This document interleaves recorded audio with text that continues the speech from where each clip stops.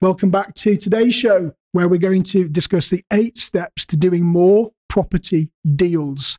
8 steps. Oh, I thought you just had to go out, view a property and put an offer in. What's the other steps? So we have a methodology that we make sure that we follow through.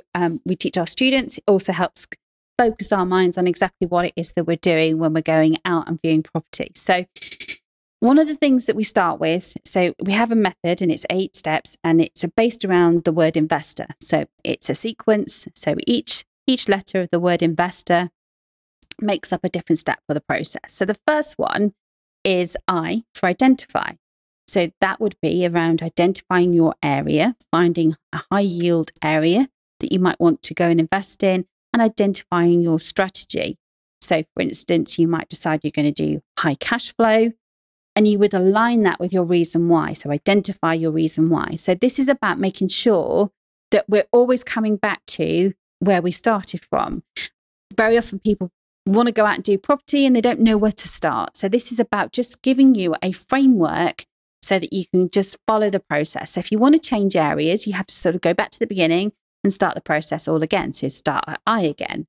So that's I for identify. It's like a roadmap, isn't it, that we give people? Yeah. So I, identify, N for numbers. So the numbers element obviously is really important when it comes to property investing. But a lot of people don't really get the numbers. You're an accountant, so they come easy to you. People sometimes stutter, they stop when they see spreadsheet or hear people talking about spreadsheets. And then they feel that they haven't got the skills to move forwards. So is it important that you need to know all of these skills for those that don't understand the numbers? How can you help people that don't get it? Yeah, well, we don't all have the same skills, do we? So I think you have to identify in this process which part of the process you don't have as a natural skill set. So you might want to actually get somebody to come in and help you do the numbers. You can work with a coach, a mentor. You could work with a buddy or a mate that knows their numbers really well, and maybe there's some skill you've got that you can help them with. So it's about working in partnership with people who can fill the gaps that you haven't got. But numbers is really important because we are going into property investing with money, with our other people's money or our money. It's still, it's emotive. If you've worked hard and saved money, then, you don't want to waste it. If you're borrowing somebody else's money, you certainly don't want to waste it. So that I don't see any scenario where getting the numbers wrong is an option as such. You need to actually make sure that you're doing property on purpose. But it doesn't have to be you. You can ask somebody else to do those numbers with you to double check your figures. Because what we don't want people going and making, bad deals, making bad decisions and trying to make the numbers work, because we see that a lot. Now, when we talk about single lets, now actually about 2 weeks ago, I was talking to somebody on one of our programs and they just put an offer in on 4 or might have even been 5 single let properties. And I asked them for the numbers and they couldn't give them to me because they didn't know them. So I said, what's the return on investment? What's the yield? What's your cash left in? What's the monthly cash flow?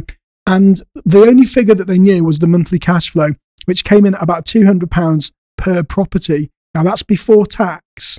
So those numbers to me don't work. No. But they've gone on because they've heard people talking about single lets. He wanted to get a foot on the ladder and has gone out and bought potentially 4 properties that aren't going to work because he hasn't done his numbers. Exactly. And this is what got the country into trouble in 2007, 2008 with the credit crunch, because people were buying for capital. They thought that it was a great idea to go and buy property. They weren't stacking up that the cash flow actually worked. Well, as soon as if you've got 3 or 4 properties and the interest rate goes up, which it might do, then potentially you're going to have more costs. And how much margin, how much sensitivity does your monthly cash flow have before it becomes a negative? Now, 4 properties that bring in £100, £200 a month are very different to 4 properties that lose £100 to £200 a month, because you then have to go and find that money from other sources to put into the pot. And that's not much fun. People don't take the tax into account, when they stack the deals on the numbers. It's so important. They don't take into whether you're a sole trader, whether it's corporation tax or any of that. And they just look at these headline figures, and very often it's very, very different. So it's so important on success. Now, whilst we're talking about numbers, the other element is that the property market is really hot right now. It's really busy. The prices are somewhat inflated. But if you're buying for cash flow, it doesn't always matter that much on whether the property market dips or whether the property market stays as it is, because you're still getting paid each month on residual income. Yeah, absolutely. As long as you're not too highly leveraged, because if you're too highly leveraged, when you come to look back at your interest rates, then go on to a new product, for instance, you may, if property prices have dropped and you were at 85% loan to value, for instance, and now property prices have dropped, you may have to make up the shortfall in your mortgage to be able to get onto another deal, or you might have to stay on variable. So you lose some choices around that. So you just need to be mindful of that scenario. But other than that, I completely agree that actually, if you're in the market to buy property, don't buy property by accident, buy it on purpose. And then if you're buying something on purpose and you're going in, having stacked your numbers, you know when your payback is, for instance, how many years it's going to take to get all your money back. If you're putting deposit in, if you are buying over market value potentially or at the peak, then I think that's going in with your eyes wide open. Yeah, for sure. Okay, so what have we done? We've done identify, numbers. We've done numbers. Yep. And then we've done viewings, haven't we? So the next letter is V, and that's for viewings. Now, we did that on a show last week. So we covered viewings from the point of view of the take massive action, go out there, do lots of viewings. But of course, we have some students in our courses who are from Hong Kong, and they use other people to come and do viewings here in the UK. So there should never, ever be a scenario where you're buying a property without viewing it. Yeah. And the way that you carry out that viewing and what you're looking for, we cover, the things that you're wanting to check for. Japanese knotweed springing into my brain for some reason today, or any kind of structural stuff. If a property's smelly, then I wouldn't necessarily get too worried about it. If it's got bad decor, smelly to me encapsulates the whole, it needs decorating, it's a bit grotty, it might need a new kitchen, it might need a new bathroom, but essentially the house is fine, it's a good standard construction. You don't necessarily need to worry too much about the kind of, the decoration as such. So that would be, what I would immediately look for as viewings. What would you... you mentioned, don't buy a property without viewing it. People do. Yeah. And in this hot market, sometimes people just don't want to wait around. They just want to put an offer in. Now, that might work for you if you've got loads of cash, you're experienced anyway, and it doesn't really matter if you get thrown a curveball because there's something wrong with the house. If you're a new investor, and if you've not got a lot of experience and cash is tight, then I would suggest that you do a viewing first. But it doesn't have to be you. Now, if you are an overseas investor, and we've got loads of overseas people that watch this program, I was actually doing the stats this morning, got lots of people in New Zealand that tune into the program. But so if you are looking to invest in the UK and you're an overseas investor, there are companies out there that will do it for you. Now, there is a company called Viewber that can go out and you can pay them, give them the things that you're looking for. They'll go and conduct the viewing on your behalf. Get involved in a networking group. Join my HMO and property community group on Facebook. Ask someone to go and do a viewing for you. There are people out there that will do it. But I think, you mentioned Japanese knotweed. That's one thing you need to know what to look for. You've got dry rot. Yes. You've got damp. You've got rising damp. You've got movement of the property. Yeah. You've got joists that you need to look at. All of these things are really important. And of course, you wouldn't buy a car, generally speaking, without having driven it first. Yeah. So if it's not you, get somebody else to go and view the property. It's really fundamental. And if you're a new investor, always have a survey. Yeah. This is a business. Peace of mind. Yeah. We're creating a business. We've got to build those foundations. We've got to do it properly, and we don't want them to crumble in 6 months, 12 months' time. Absolutely. I think you, as well, with the point of this process, the investor process, is it works anywhere. Yeah. So there will be things that are relevant in your country, in the New Zealand laws versus the English law. But the process itself is a framework that you can hang how to go and start in property, the things you need to consider to make sure that you're buying the right property. So the next letter in the process, so we've done I, identify, N for numbers, V for viewings. Now we're on to E, and E is about evaluate. So evaluate is making sure that once you've done the viewing, that it works for you, that you go and do your due diligence. So if you want to add value, you want to refurb it, you want to put that new kitchen in, that new bathroom, are you spending money that's adding value to the property? So you can make sure that you're not overspending and going into effectively ownership that's negative equity. Because it's quite easy in property to spend money, isn't it? Yeah. So some great examples are, people are always asking about HMOs, should I do en suites or not en suites? Well, as soon as you That's a whole different show. I know. We won't go there. But if you're doing 6 en suites in a 3-bedroom semi-detached house, you're fundamentally spending a lot of money just by saying that sentence. And that doesn't always translate into added value for that property. So you're not necessarily... But it could be added rent. It could be added rent, but I think... And less voids. But you will overspend for the value of the house in the street. Yeah. So if you have a good example, particularly up north in the UK, you can buy a house, 50, 60,000. Well, if you're going to put 6 en suites in, you're probably pushing back to brick a 50, 60,000 pound refurb. Now, so we've got a 50,000 pound purchase, 50,000 pound refurb. You've now got a 100,000 pound cost of a house in that road. So is that house going to be worth 100,000 when you purchased it for 50,000? Yeah. So it's just about making sure, and we call this like forced equity. We want to make sure that we're forcing the value into property. So that's our... I mean, sometimes you can raise that ceiling price in an area. Yeah. Sometimes, slightly. But in certain areas, and you mentioned up north, certain streets up north, the house is only ever going to be worth 50,000.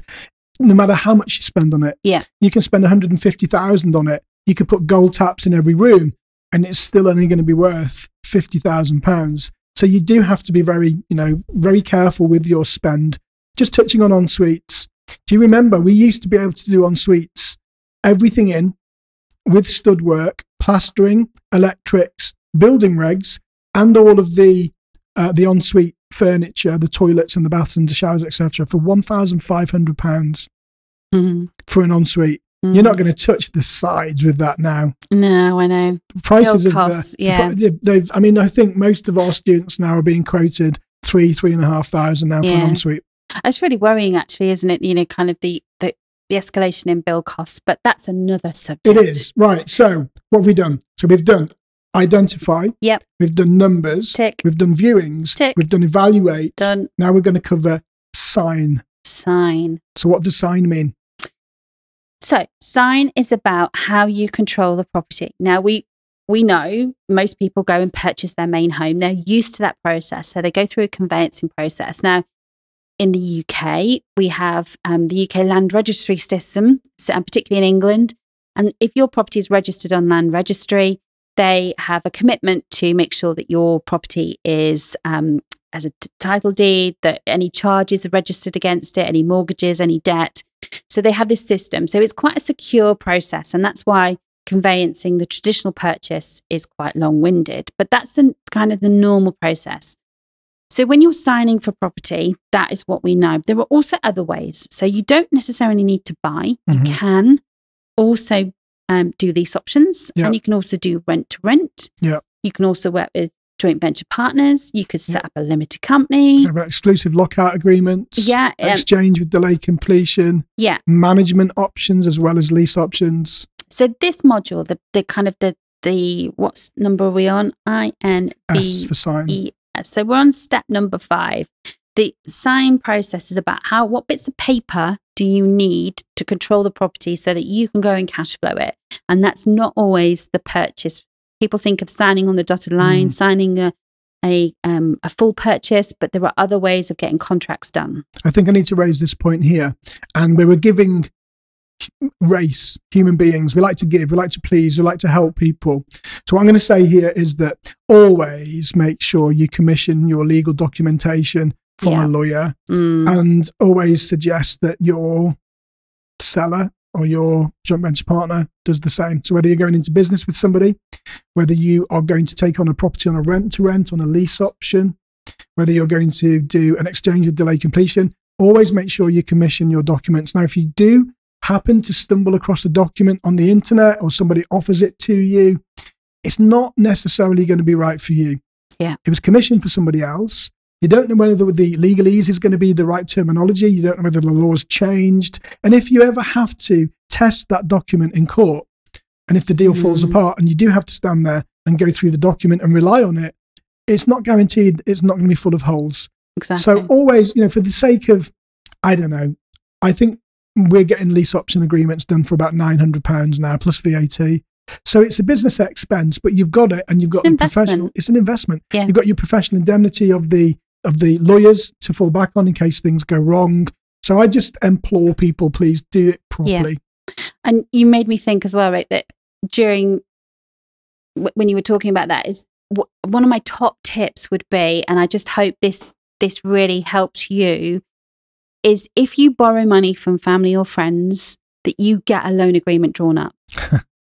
You must do that. Yeah. It is the one scenario that people think they don't need the paperwork, they don't need the lawyers, but you absolutely do. And especially if you come up with a deal and shake hands in a curry house after 5 or 6 bottles of Tiger beer. Yeah, because it's one of the scenarios where you don't want to fall out with family and friends, you want to protect that relationship, but when money gets involved, it gets very, very complicated. And people forget, don't they, what they've discussed? Yeah, they do. Because you might think in 6 months' time that your joint venture partner, your family member, will say, well, where's my money? Well, I didn't say you could have it yet. I said that you've got to wait a year or 2 years. Yeah. Or they could come back and say, well, hang on a minute, you're not getting involved in this. And I said, well, actually, I said I didn't want any involvement in this. You were going to run it. And it just becomes convoluted. Yeah, the piece of paper protects you. So that's signed. So now we're moving on to number 6, which is T for transform. So transform. Transform is maximizing your return through design. Yeah. And who's heard of this word called saturation?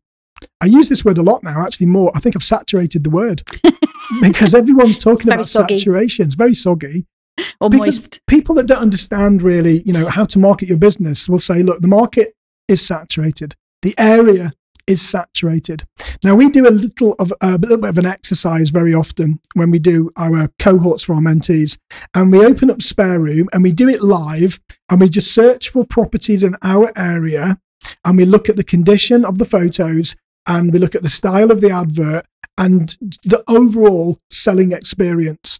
And I can say that 80% of those that we look at are just appalling. They're awful because they're your 1970s/1980s magnolia wallpaper, brown teak furniture, not dress rooms, no curtains up, no blinds, bare mattresses. There's no design involved in it at all. There's just nothing. Now, if you flip your mindset and if you go for, it doesn't have to be expensive either, but go for a boutique type property that absolutely pops on the photos. Not only are you going to get more viewings, you're going to get less voids, and you can charge more rent. So when we talk about transform, it's going from that stereotypical Rigsby type old-fashioned property into what is now accepted as a really high-end boutique type property where you're going to have less voids, you're going to make more money, and you're going to bring yourself into that top end of your competition. Now, if we think that 80% of the stock lies in that middle market where the brown teak furniture, magnolia wallpaper sits, but yet there's only about 15% in the top end, then the saturation level just goes. Yeah. Because you're in a different market now and you're competing against a lot smaller market, which means you'll get more people come to you over everybody else. And that's why the transform element is really important. Yeah, massively. And I'd love to be able to show you the numbers around this one day, but Rick was talking about avoiding voids, less marketing costs. It's a huge overhead to have a property that is not very marketable. We did an exercise, Lorraine, last week, I think, and we looked at a property in our area, and then we looked at one of ours because they were both on Spare Room. Yeah. That property in our area is still there. We're fully occupied now. Yeah. We're completely fully occupied. So, because I did this yesterday and I went online, I found the property that we were talking about, and then I tried to find one of ours and we haven't got any. We've got nothing listed because we're fully occupied. Do you remember that advert we looked up and there was, it was a live advert and I'm pretty certain we took a screenshot and they were talking about how, it was a live-in sort of landlord, but there was a dog. Something to do with what do you say? If you don't mind sharing your bed with my dog or something like that. It was just like, it painted the worst picture ever. I mean, I love dogs, but you know what? I'm not going to like... Yeah, you don't really want somebody else's dog annoying you. So that is Transform. Don't overlook it. It's really, really important. And you don't have to have a huge budget to get to these super high-end properties. You don't have to have a huge budget. No. So the next one, Lorraine, is Occupy. Yes. So Occupy is about finding your ideal tenants, about finding your ideal guests. And often the part that people get scared about, that they love the Transform process. They want to go and, choose the colours, choose the throws and get 20 cushions and put them all on the bed and annoy all the men out there, because men don't seem to like cushions. Only because you've got to take them off to get into bed. I don't see the point. What's the point? Anyway, we digress. So Occupy is about making sure that you have behind you a full system and process to make sure that you're doing property well, that you are compliant, that you have nothing to worry about, serving tenants notices, and understand that even if you're going to use an agent, I would highly recommend that you know at least some of the basics of tenant law. So you've got to get it right, because tenants not only are our customers, and I think we forget that sometimes. Yeah. As landlords, we think, tenants complain about this and they complain about that. They're our customers. Yeah. And if a customer walked into a shop and wanted to return something, then you'd give them their money back. You want to keep that goodwill. And I think we've forgotten that as landlords. And I think we need to bring that back in. Let's treat our tenants as customers. The more happy they are, the less voids we've got, the more money we're going to make. So it's a win-win. Yeah. But you've got to get it right, because without them, we don't have a business. Now, very often people say to me, I want to go into property and cut my teeth on single lets, because I think that the tenants are less work than they are for HMOs. Now, the tenants are the same, whether it's a single let property or a HMO. It's no different. It's all down to you and your due diligence, because you could get somebody in a single let that you've not done your due diligence on properly, and they could be just as much of a problem as that person in a HMO. So I'm just putting it out there that the property doesn't define the tenant defines the tenant. So you've got to make sure you do your due diligence no matter what strategy you choose. I think we probably actually have more challenges from singly let properties than we do we've from done our more HMOs. Evictions over the last 10 years from single let properties than we've done on HMOs. Yeah, because people have in single let properties, they have a feel of ownership, that it's their space. Yeah. Whereas in HMOs, so they are obviously sharing, so they do become I don't think it has quite the same emotional attachment. Okay, so now the last step. So we've done I for identify, N for numbers, V for viewings, E for evaluate, S for sign, T for transform, O for occupy, and we end up on R for repeat. Just do it all over again? Yep. Simple as that, right? Yeah, exactly. It's the cookie cutter. Yeah. So once you've done this once you move from being an accidental landlord into a professional investor, you've got a professional property business, you just keep doing the same thing. You scale and grow. Scale and grow, keep doing it. That was a really good workshop. I hope everyone enjoyed that. If you did enjoy that, please leave a comment. Make sure you leave a review, and don't forget to hit that subscribe button and click on that like button if you're watching on YouTube. And we'll be back here for the next show. I don't even know what the next show is yet. We've got so much planned for this show at the moment. So it is exciting. See you on the next one.